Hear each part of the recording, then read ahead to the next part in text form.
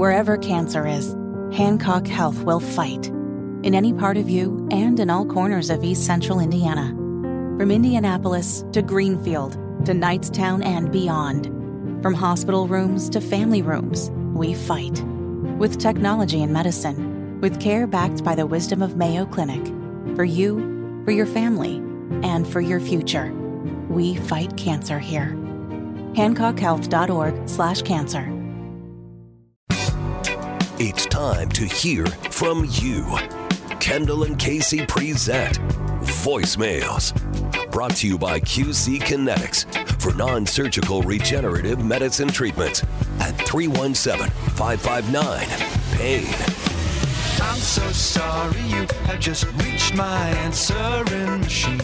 317-684-8444. That's the phone number if you'd like to contribute. It's time to hear from you and your thoughts with voicemails. All right, so we got a big thing coming up at the end of the segment here, so we want to get to that. But first, we got into a lengthy discussion yesterday, as we have many, many days now, about the sick obsession with many people in this country when it comes to men playing women's sports. And it is a legitimate fetish for people on the left. It is sick. It is twisted. It is so weird. And it is now a platform of the Democrat Party that men should be able to, in the case of Leah Thomas, win, dominate women's sports, show their genitals in the locker room. Hey, I guess this is the staple of the Democrat Party now, and somebody called about that. You were just listening to the Leah Thomas and, that kind of thing, that story. But you said it exactly right.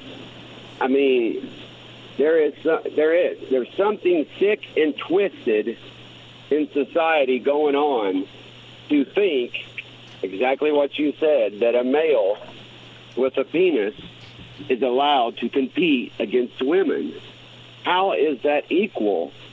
They just said it, or whoever that person was said that she wants, or that they want equal opportunities for all. Well, that's not equal, because we all know that a male is just physically more dominant than a woman physically. So when it comes to competing, of course that male is going to win. Yeah, and the Biden administration right now is talking about amending Title IX. What's the point of Title IX? It was created to make equality for women to be able to play sports. And now, by letting these biological males in that space, you're just erasing all of that equality. So why even have Title IX at this point? Yeah, and I think the biggest concern is it's not a fringe group of the Democrat Party. It's not a small section of the Democrat Party. I mean, it's weird that the people are out there, period, who really want this stuff. But this is now the blueprint, the staple, the platform of the Democrat Party. I mean, they are publicly, the politicians, Biden, the congressmen, the senators, the governors, they are cheerleading for men with male genitalia to be able to pretend that they are women and just dominate women's sports. I mean, it is so scary that this is a plank of one of the major political parties in this country. Yeah, and it's taking opportunities away from women. Yeah. All right. The NRA convention was here last weekend, and everybody got out peacefully. I mean, not in the city of Indianapolis, because, of course, people die all the time here and get shot and stabbed and whatever. But none of the NRA people were involved in any sort of violence. And somebody pointed out how, you would think, because the gun is the problem, with all these people with guns at the gun convention, there would have been a lot of violence. Hey, Kendall and Casey, love show. Just listen to your show. You're talking about the NRA convention.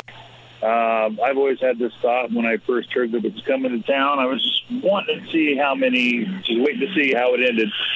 How many people were going to get killed or shot there at the convention? And I am so appalled that nobody was shot or killed at that convention. And I'm being sarcastic. You would think with all the unhinged MAGA people that carry guns and are backing guns, they weren't just mowing down people left and right with all the guns and ammunition and everything that was present. Yeah. It was the safest place to be. Yeah, because the gun is not the problem. And as a responsible gun owner, I can say that responsible gun ownership lies with the gun owner. If you know what you're doing around a firearm, and if you make sure that the people in your home know what you're doing around a firearm, and you are a good and decent person who uses that firearm for self-defense, there is no problem. The people who are committing the acts of violence are the problem. The gun itself is not the problem. And as soon as the NRA packed up and left town this morning in Indianapolis, 2 people were shot. Yeah, but not from the NRA. Correct. All right, one more call before we get to our special little thing we're going to do here. Somebody else, Casey, property taxes have kind of been a big deal. And, well, let me rephrase that. They've been a big deal to the people who are now paying the property taxes that have gone way up. They are no deal at all to the Indiana Republican Party, right? The Indiana General Assembly, with which are Republican supermajorities, and the Republican governor. And this person lives in Marion County, and they're trying to figure out what to do about their property taxes. I'm curious if the state and House Republicans that are in other counties, if we make a phone call to them complaining about what their situation is, about them not giving us a fair amount of tax relief, does it matter if they're not Republicans in Marion County? Because from what I understand, my Marion County reps are all Democrats.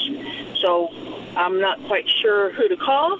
But if you could clarify that, that would be really helpful. Let us know, Marion County, who we should be calling to raise a complaint about them being so apathetic with regards to helping us here in this time of inflation and utility costs going up and everything else.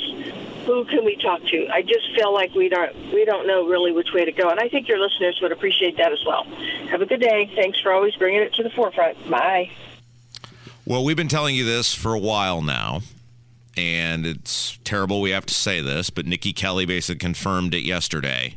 The phone call, the email doesn't do any good at this point. Jim Merritt confirmed that this morning as well. You're right. He said the same thing. And he was there for 30 years. He knows these people better than anyone. The only way you are going to get these people to listen to you is to peacefully and legally, following all applicable state and federal statutes, get as close to being up in their grill as you can and tell them what you think of them. Mm-hmm. And collectively, and I've started to try to figure out how to do this, and I don't know exactly the best way, but maybe we'll ponder it out loud next hour. We got to have some sort of event at the State House. Yeah, and that's what Jim Merritt was encouraging us to do, is organize a protest of some sort. Now, I am good at promoting the events. I'm good at speaking at the events. I'm not good at actually being a front person for the event. So we'll have to ponder that. Somebody else may need to, maybe we'll open up the voicemail line, see if somebody wants to do that who has some experience with that. Because if you do it, it can't fail. That's the big thing. If you do it and you get 20 people there, then they're going to laugh at you. You got to put 500 people in the State House screaming and yelling at these lawmakers, because that's what they respond to. Why do the lunatic teachers get their way? Because they wear their color-coordinated red shirts. And they're loud. And they behave like psychos, and they get their way. We have to go down there. Now, we don't necessarily have to wear color-coordinated shirts, but we have to go down there and behave like psychos. Mm-hmm. We got to follow the law. You got to obey the rules, but you got to scream. You got to yell. You got to chant. You got to give over-the-top doomsday scenarios. And also, if you see these people out in public, stop being nice to them. Stop acting like you're happy to see them. Get up in their grill legally, follow all the laws, and you tell them how they're ruining your existence and how much they suck and how much you can't wait to vote against them. The time for emails is over. It's in person. If I say hand-to-hand combat, is that going to get me in trouble? Yeah, you just want to make them uncomfortable. Well, I don't mean literally combat, but I mean in terms of from a political perspective, the in-person, this is an in-person event now. Mm-hmm. And that is not our choosing. That is their choosing. They have made it very clear. They got all the emails. They ignored them. They got all the phone calls. They ignored them. There was not one person who called and said, "Oh my gosh, please keep raising my property taxes. It's so great." Not one person did that, and they got thousands of calls and emails, and they did nothing. So legally and peacefully, we've got to now take this to them in person. And your job is, if you see them out in public, tell them what you think. Don't be nice to them. Don't shake their hand. Don't give them any credit. Don't tell them they're doing a good job. And then we got to figure out something big to do collectively at the State House. And I'll be the face of it or whatever, promotion, etc. But somebody's going to have to help organize it because I got a gajillion things going on. To that woman's point, though, she said her reps are all Democrats.